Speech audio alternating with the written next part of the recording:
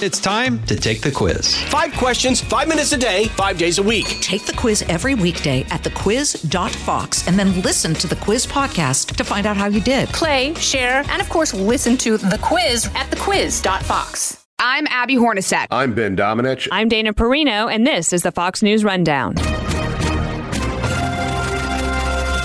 Thursday, October 5th, 2023. I'm Dave Anthony.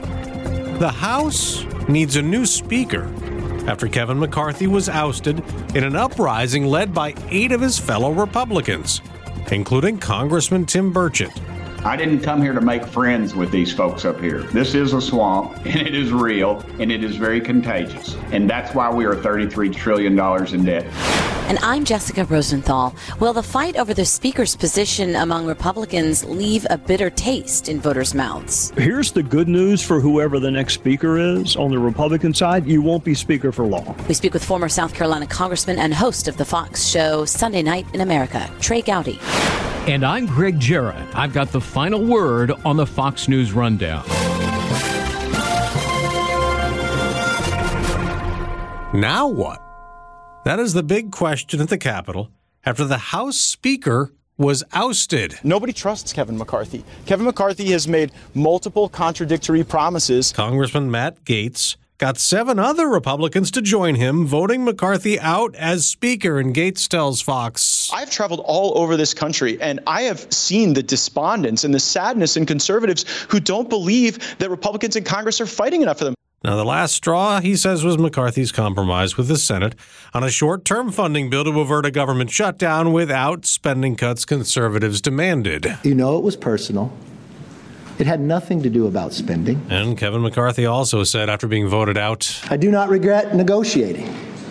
Our government is designed to find compromise. Of course, House Democrats went along with the 8 Republicans to make history, making McCarthy the first speaker ever voted out. And that has many other GOP lawmakers angry. Claudia Tenney tells Fox. The Democrats are gleeful. They have destroyed our country, and they're continuing to destroy our country. And now we can't even govern as Republicans. Congressman Kelly Armstrong told Fox and Friends. It's a bad day for our country because 8 members of our conference gave Joe Biden and Chuck Schumer unified control of the government, at least until we can figure out a path for a new speaker. A vote on that won't happen until next week with the House now in recess. But Congressman Tim Burchett has a different message. Calm down. You know, there's tanks aren't in the street. People aren't jumping off of buildings. There's not, explosives going off as you'd see in third world countries. Congressman Burchett from Tennessee is one of the 8 Republicans who voted against House Speaker McCarthy. We made a decision, and it was a principled decision. Mine went 2 paths. I decided, I said, do I want to keep my friend Kevin McCarthy, or do I need to vote my conscience? And I prayed about it, and I followed my conscience. And I think that was the right decision. We are $33 trillion in debt. We added $1 trillion in 3 months this year. We are backed up against September 30th being the end of our fiscal year, and leadership, for whatever reason, decided to send us home the month of August and 2 weeks in September. Knowing, as I've stated many times, September 30th comes around about this time every year, knowing that we're going to be backed up and that we would have a continued resolution. And all a continued resolution does is keep the powerful in power and keeps the lobbyists and the special interests greased. And we don't address budgetary issues. Jody Arrington out of Texas chairs our budget committee. He put together a very feasible, doable budget that this country should follow. And we haven't passed a budget in 30 years. Every state in the union has a budget. I come from Tennessee. We're a balanced budget state. We have zero debt. Yet this country continues to trot along with inflation going out of control, spending money we don't have, and we don't have the maturity or the guts to do anything about it. You called Kevin McCarthy your friend. He said the same of you when he spoke after he was ousted. Yet he seemed a little hurt by it. There was this story, you mentioned that you prayed on it, and there was a story that supposedly you were offended that he may have mocked you in your conversation with him. Is that what happened? Yeah, it was a condescending conversation. It's no big deal. I mean, it's over. It wouldn't have mattered if I'd flipped my vote anyway. But, and then the conversation, well, what he didn't tell you was the rest of the conversation. I asked about where's the term limits bill? And he said, well, that died in committee. I said, well, why were we there the month of August? Well, I don't set the calendar. It just went down that line. And so he said, so you're going to kick me out of office for that? And I was like, that's a perfect example. First, you make a condescending remark about me praying about what I was going to do, which I do. I pray for everybody. And I pray for my enemies. I pray for President Biden. I even pray for his son and their family. But the honest truth is that, we don't need excuses. We need leaders. Jody Arrington, when he brought his budget, we're required to do a budget by law, a budget and 12 appropriations bills. Yet we chose not to go that route. They basically just patted Jody on the head and just sent him on his way, basically, and not, gave him his 10 minutes in the golf clap after he finished. And that was it. And then we went right back to business as usual. This country cannot afford business as usual anymore. Speaker McCarthy sided with the Senate and Democrats on the continuing resolution, compromising with them and not going along with the spending cuts. And so people have turned the tables on you as the 8 Republicans because you sided with Democrats in the vote to oust Speaker McCarthy. So they say, you did the same thing. You worked with Democrats. No, well, I would say this. The Democrats sided with us, that we agreed that we need a change. I didn't come here to make friends with these folks up here. This is a swamp, and it is real, and it is very contagious. And that's why we are $33 trillion in debt. People come up here, and they talk to you all, and they regurgitate a few talking points, and then they go in there and they vote our country down the river. And perfect example, we had, and shows leadership, actually, we had an agriculture bill, and it made some pretty severe cuts. It didn't pass. It did not pass the appropriations. But then we had a defense appropriations, $30 billion increase. Now, the war pimps at the Pentagon have never passed an audit. They lose billions of dollars a year in cost overruns and black ops and all this other garbage.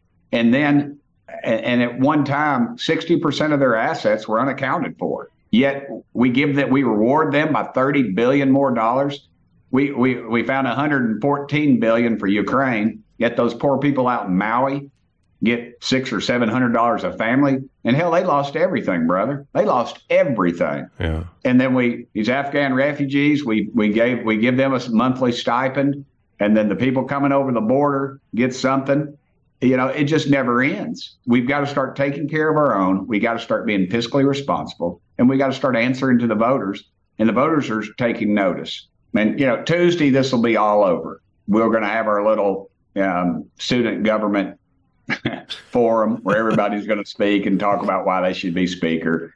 And then we'll vote. And I think on the first vote on the floor, that person will be the new speaker. Okay. Because there's a lot of names being thrown out, Jim Jordan or Steve Scalise. You seem certain that somebody's already going to get the support. I think that when we walk out of that room, we'll have a speaker. It took days in January to get Kevin McCarthy elected. That's not going to happen this time, you don't think? Well, Kevin McCarthy would not allow any more votes in committee because he was afraid he would lose it in there in a closed-door meeting. Okay. And that was his strategy, and it worked. It was a good strategy for him. It just drug us out 15 days that we lost. But nobody, here we are. We're 45-day continued resolution, day 41, and we had a meeting on the budget or any of this? No. That tells you right there. And then part of the old regime bangs the gavel. We should have worked through the weekend and elected a speaker so we'd be ready to go Monday morning. Let's come back Tuesday. What in the world? That's that old school stuff. And that when you got power, you can do those kind of things. And they don't turn loose of this power easily in this town, obviously. Okay. So next week, you elect the speaker. You still have, as you pointed out, a little over a month to come up with some other budget. I know you want a full budget, but what if we get another continuing resolution because you have a hard time working this out with the Senate? Could the next speaker be McCarthy'd for compromising with the Senate and doing the same thing? How do we know we can't work something out with the Senate? You swallow your pride and you go work on these things. And we're not doing that. And I'm not going to go see him right now, that kind of thing. That doesn't cut it. That does not cut it anymore. We got to work. We got to get this country back on track fiscally financially, morally, and ethically. And by sitting here with our hands on sitting on our hands, we're not doing it. Okay, so I know you want to go through and get those 12 appropriations bills done in the House before we get to the middle of November. Let's say you're successful at that. You put spending cuts in, and the Senate doesn't go along with any of it. What do? You negotiate. Before, that's why. And we always say we got to get something that'll pass in the Senate. Well, why don't we say the Senate needs to get something that'll pass in the House? We're an equal body. Why do we always knuckle under? We always knuckle under. Why do we do that? Because we don't have anybody that negotiates. And granted, this new speaker will be able to negotiate, whoever they may be, because our bench is very deep. I know my friend Kevin Hearn is talking about running too. Why don't one of you 8 Republicans, why don't you throw your name in, Congressman? The 8 Republicans who said, the House doesn't have good leadership, why not say, you know what, let's do this our way, one of us? Well, the reality is I could probably, I don't know, I get 2 votes, and I don't know if I'd vote for myself. All right, well, that might not be enough confidence for everybody else to back you. Yeah, well, Tim Burchett for Speaker would send the markets into probably into the grifters anyway, the ones who got lobbyists up here that grease politicians. They would probably tank the market pretty quick. I heard one of your colleagues, Congressman Ken Bucky, voted with you. He said that it's not just 8. He said there are more than just 8 who wanted Kevin McCarthy out. Is that right? There's people that are upset and they're hurt, but a lot of people are upset and hurt. Some of them are upset and hurt because their little deal is over.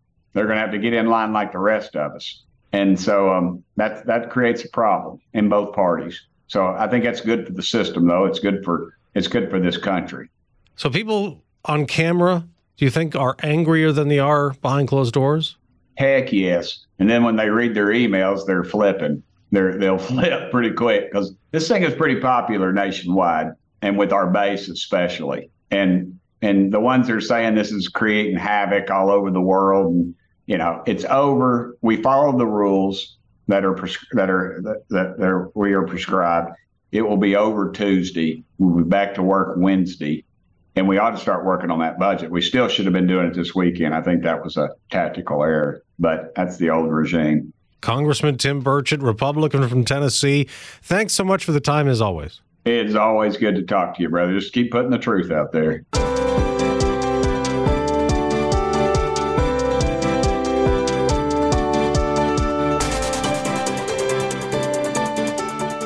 Precise, personal, powerful. It's America's weather team in the palm of your hands. Get Fox weather updates throughout your busy day, every day. Subscribe and listen now at foxnewspodcasts.com or wherever you get your podcasts. This is Greg Jarrett with your Fox News commentary coming up. As the vote unfolded to push out Speaker McCarthy, Fox's chief congressional correspondent Chad Pergram called it unprecedented. The one time that they came close to this was in 1910, and Joe Cannon was the Speaker of the House. You sometimes hear about the Cannon House office building across the street. It's named after him. He had a lot of infighting with members of his own party. Cannon, however, survived and hung on to his speakership. After it was all over, the press conferences began. McCarthy said he would not run again for Speaker. And while North Carolina Congressman Patrick McHenry is serving as Speaker pro tem for now, Fox's Aisha Husney reported Wednesday that after speaking with Congressman Garrett Graves, I just had a very frank conversation just a few moments ago with Congressman Graves, and he basically told me that he does not believe that the conference can coalesce around one person quickly. He thinks that this standstill could go on for months. Former House Speaker Newt Gingrich had this to say on Fox News about the 8 Congress members who voted to push McCarthy out. 4% decided they were so morally superior, so intellectually pure, so patriotically better, that they would side with the Democrats. We ought to be focusing on Biden. We ought to be focusing on the economy. We ought to be focusing on the border. Instead, you're going to get a week or 10 days of the media focusing on Republican disarray. One of the congressmen making up that 4%, Arizona's Andy Biggs, responded to that on Fox News. The last time you led a coup, he actually led a coup. back in his days. When was the last time we actually had a balanced budget and did 12 bills? He was the speaker. He should remember that. And what has happened over the last 25 years? 130 continuing resolutions, massive debt, massive structural deficit. But now what? Biggs says party business can carry on, but will it? And how did we get here? Well, actually, my dominant thought, I went back 13 months ago. It was election night. Trey Gowdy is a former congressman from South Carolina, attorney, and host of Sunday Night in America on Fox News. I may have said it out loud, but I certainly whispered it to myself that one of the big losers of the night was Kevin McCarthy. When the red wave turned into like a red drip, and he had a narrow majority. I've seen speakers struggle when they had 20, 30, 40 seat majorities. Right. Imagine being subject to the whim and caprice of the 6 to 7 craziest or maddest or whatever word you want to use members you have on any given day. Honestly, for Kevin, I thought he was liberated. I mean, you no longer are being held hostage by people who in some instances want diametrically different things. So to make one happy is to upset the other. It was always an impossible task, and I'm a little surprised he lasted as long as he did. So the way you just painted that is you're dealing with your 7 or 8 craziest members or angriest members. What does that mean then moving forward? If you have people who are willing to take it that far, for whatever reason, if you support it or you don't, then what does that mean for, I guess, the next speaker or for the future of the GOP running the House? Well, it doesn't portend well. If you listen to what some of the detractors said, one of the detractors is upset because gun control and abortion rights were not put on the floor. I mean, how do you think either of those two issues would fare with a Republican majority? So this is a member who is in a swing district. Those votes help her get elected. They don't help anyone else get reelected. So the role of the speaker, in part, is to protect the majority. Don't do things that are going to jeopardize your majority. So there's no way he could have made her happy on that. There's another detractor who, talked about the Hastert rule. You can't bring anything to the floor of the House that doesn't have at least half of the majority. And meanwhile, we're sitting there watching 8 Republicans side with every Democrat to bring something to the floor of the House. So the Hastert rule apparently does not apply to them. Whether it is Stevie, Scalise, Tom Emmer, I think what you would see, whoever the next speaker is, Elise Stefanik, whoever the next speaker is, I think you'll see a couple of things. An almost identical voting record to what Kevin had. Someone who is going to be no more empowered to change the political reality that you do not have the Senate and you do not have the White House. Right. So the other big thing a speaker does, I mean, he or she travels nonstop trying to raise money and recruit candidates to keep the majority. And, cautionary tale for whoever that next person is. Kevin McCarthy raised lots and lots of money for people with incredibly short memories. So when you're sitting there thinking, gosh, do I want to miss my kid's birthday? Do I want to spend the only weeks I have off gone traveling the country for people who are among the least grateful on the face of the earth? No. I mean, why would you? Well, okay. But Trey, talk to me about this philosophical back and forth. Newt Gingrich says Matt Gaetz should be expelled. And these 8 Congress members are egocentric and think they are more intellectually pure, patriotically pure. And then Congressman Biggs said in response to that, hey, Newt Gingrich should remember leading a coup, working to have balanced budgets. And since then, there have been 130 CRs. And look at this debt. What do you make of that kind of back and forth? I mean, does Biggs have a point? Well, for the most part, I ignore it. I mean, for the same reason that I don't sit here and try to figure out what I'm going to wear when I take Halle Berry to the prom, because it's never going to happen. I mean, you're not going to expel a member. We've had members under indictment that not only weren't expelled, I'm not even sure they were like punished. So you're not going to expel someone. So there's no sense in talking about that. On the other hand, I just sit there and smile at these allegedly fiscal conservatives who were on hiatus during the Trump years. I mean, maybe my facts are wrong, but I could have sworn that we ran deficits during the Trump presidency. I could have sworn the debt grew. So this kind of jail Jesus, or, I'm going to get religion some of the time, but not all of the time. I mean, I care about debt and deficits, but only when McCarthy is the speaker, not when a president that I like. I mean, I can't remember the last time I heard a Republican presidential candidate talk about entitlement reform. I swear I can't remember it. And if you're not doing something about mandatory spending, then I'm sorry, guys and gals, you're just not serious about the debt. So I ignore those kinds of conversations because, number one, he's not going to be expelled. And number two, this kind of episodic purity when it comes to spending, I'm not a fan of relativism, and that's what that is. Okay. All right.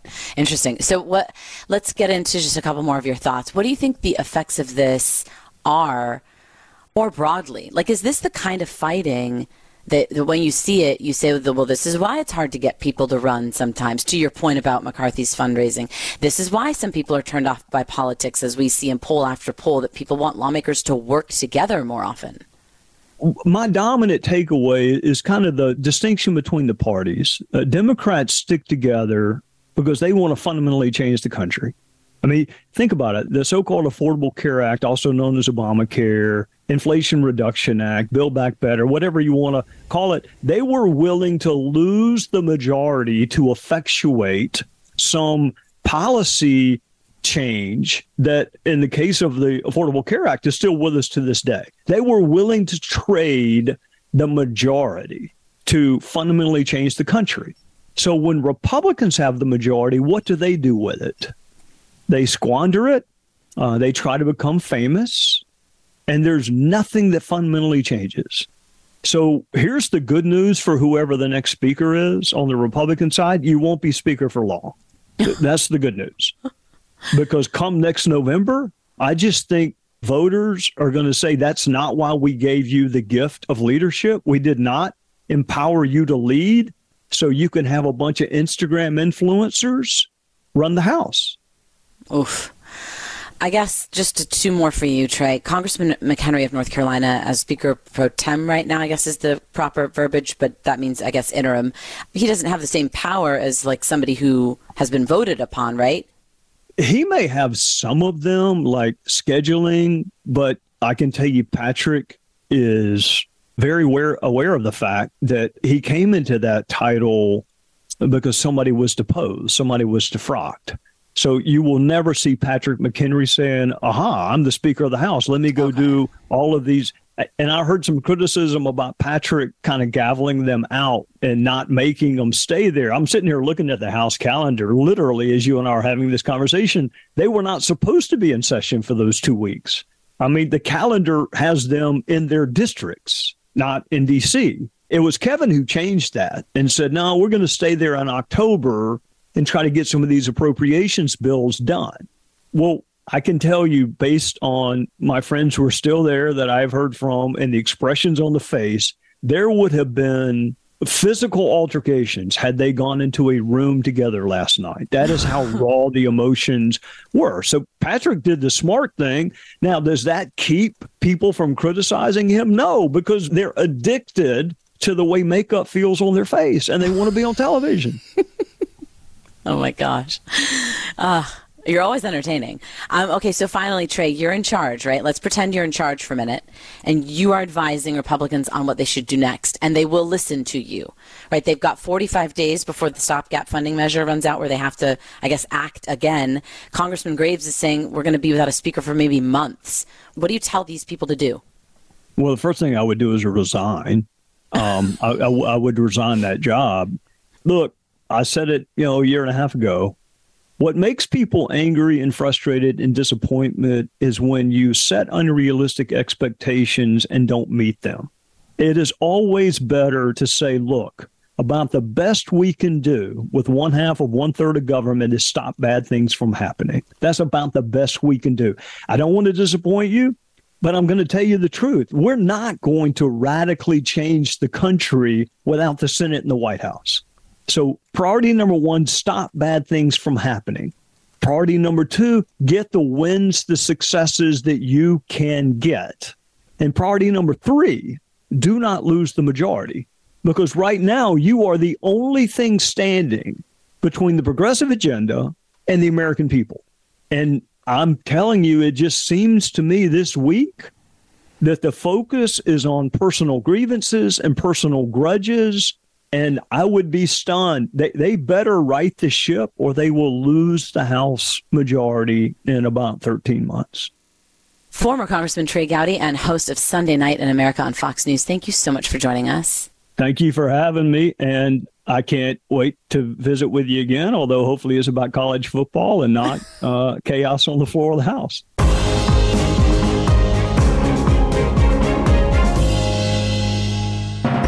Meet the American who snapped the first selfie. People may think of selfies as a modern phenomenon, but Robert Cornelius snapped the world's first known selfie nearly 200 years ago. In doing so, he proved that human vanity is limited only by the ability to express it. Cornelius was born in Philadelphia in March of 1809. His dad, Christian, was a Dutch immigrant to this country from Amsterdam. After French artist Louis Daguerre created the first known photo process in 1839, news spread to the United States. It took only a few weeks for a curious young American with access to silver and copper at a family business to turn the camera on himself. Cornelius's father worked in lamp manufacturing, and in October of 1839, the younger Cornelius snapped the world's first selfie in daguerreotype. The fetching 30-year-old man is shown wearing a coat with, by today's fashion standards, an outrageously large high collar beneath dark, mussy bedroom hair and darker, moody, skeptical eyes.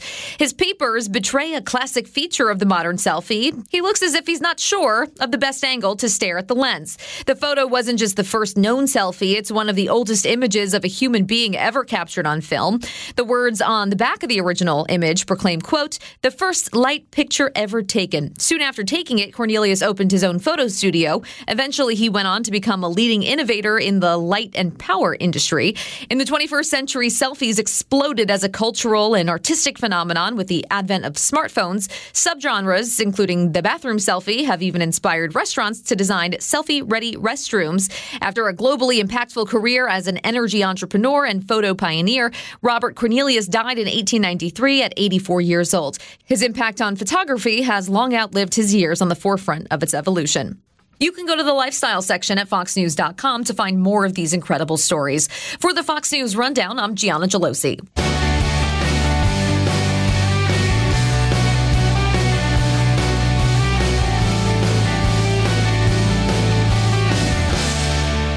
Listen to the all-new Bret Baier podcast featuring Common Ground, in-depth talks with lawmakers from opposite sides of the aisle, along with all your Bret Baier favorites like his all-star panel and much more. Available now at foxnewspodcasts.com or wherever you get your podcasts. Subscribe to this podcast at foxnewspodcasts.com. It's time for your Fox News commentary. Greg Jared. What's on your mind? Hunter Biden pleaded not guilty on Tuesday to federal gun charges in Delaware. But his high-priced lawyers plan to argue that the earlier sweetheart deal is legally enforceable so that their client should never be tried and thereby skate on any prison time.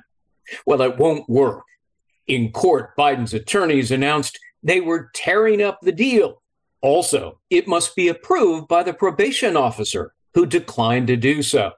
The judge also refused to accept the plea deal. That makes it as dead as a doornail. Veteran defense attorney Abby Lowell, meanwhile, is prepping Plan B. He'll claim the gun law is unconstitutional by citing a recent decision from the Fifth Circuit Court of Appeals that tossed out the criminal conviction of a marijuana user who possessed a gun. Regardless, the Fifth Circuit's pronouncement only covers Louisiana, Texas, and Mississippi. It is not binding on the state of Delaware, although the U.S. Supreme Court may have the final say on its validity. But that still leaves two separate counts of making false statements, which carries a maximum penalty of 15 years behind bars. If past is prologue, the U.S. Attorney David Weiss, who was elevated to special counsel, will never let that happen. He'll likely conjure up another lenient plea deal or otherwise drag his feet by letting the case collect dust balls through the upcoming election cycle. How do we know that? Because Weiss spent 5 years dithering in the face of compelling evidence that Hunter Biden committed far more serious felonies, a myriad of schemes that netted tens of millions of dollars from overseas adversaries by selling access to Joe Biden and promises of future influence.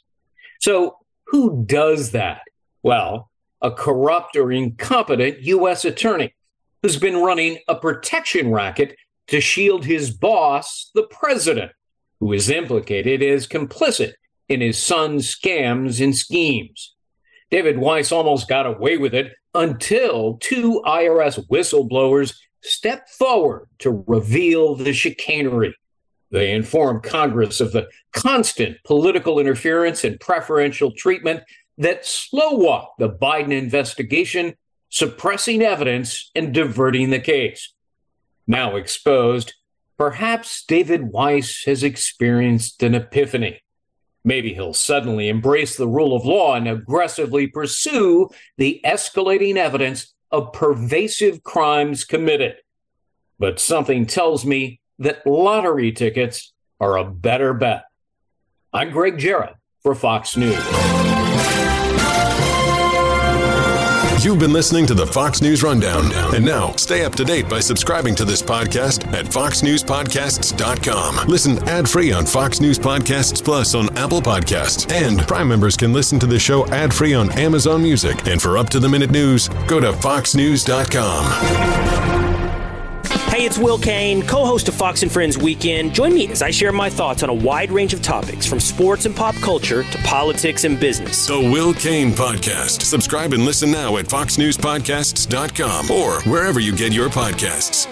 Put the power of over 100 meteorologists and the worldwide resources of Fox in your hands with the Fox Weather Podcast. Precise, personal, powerful. Subscribe and listen now at foxnewspodcasts.com or wherever you get your podcasts.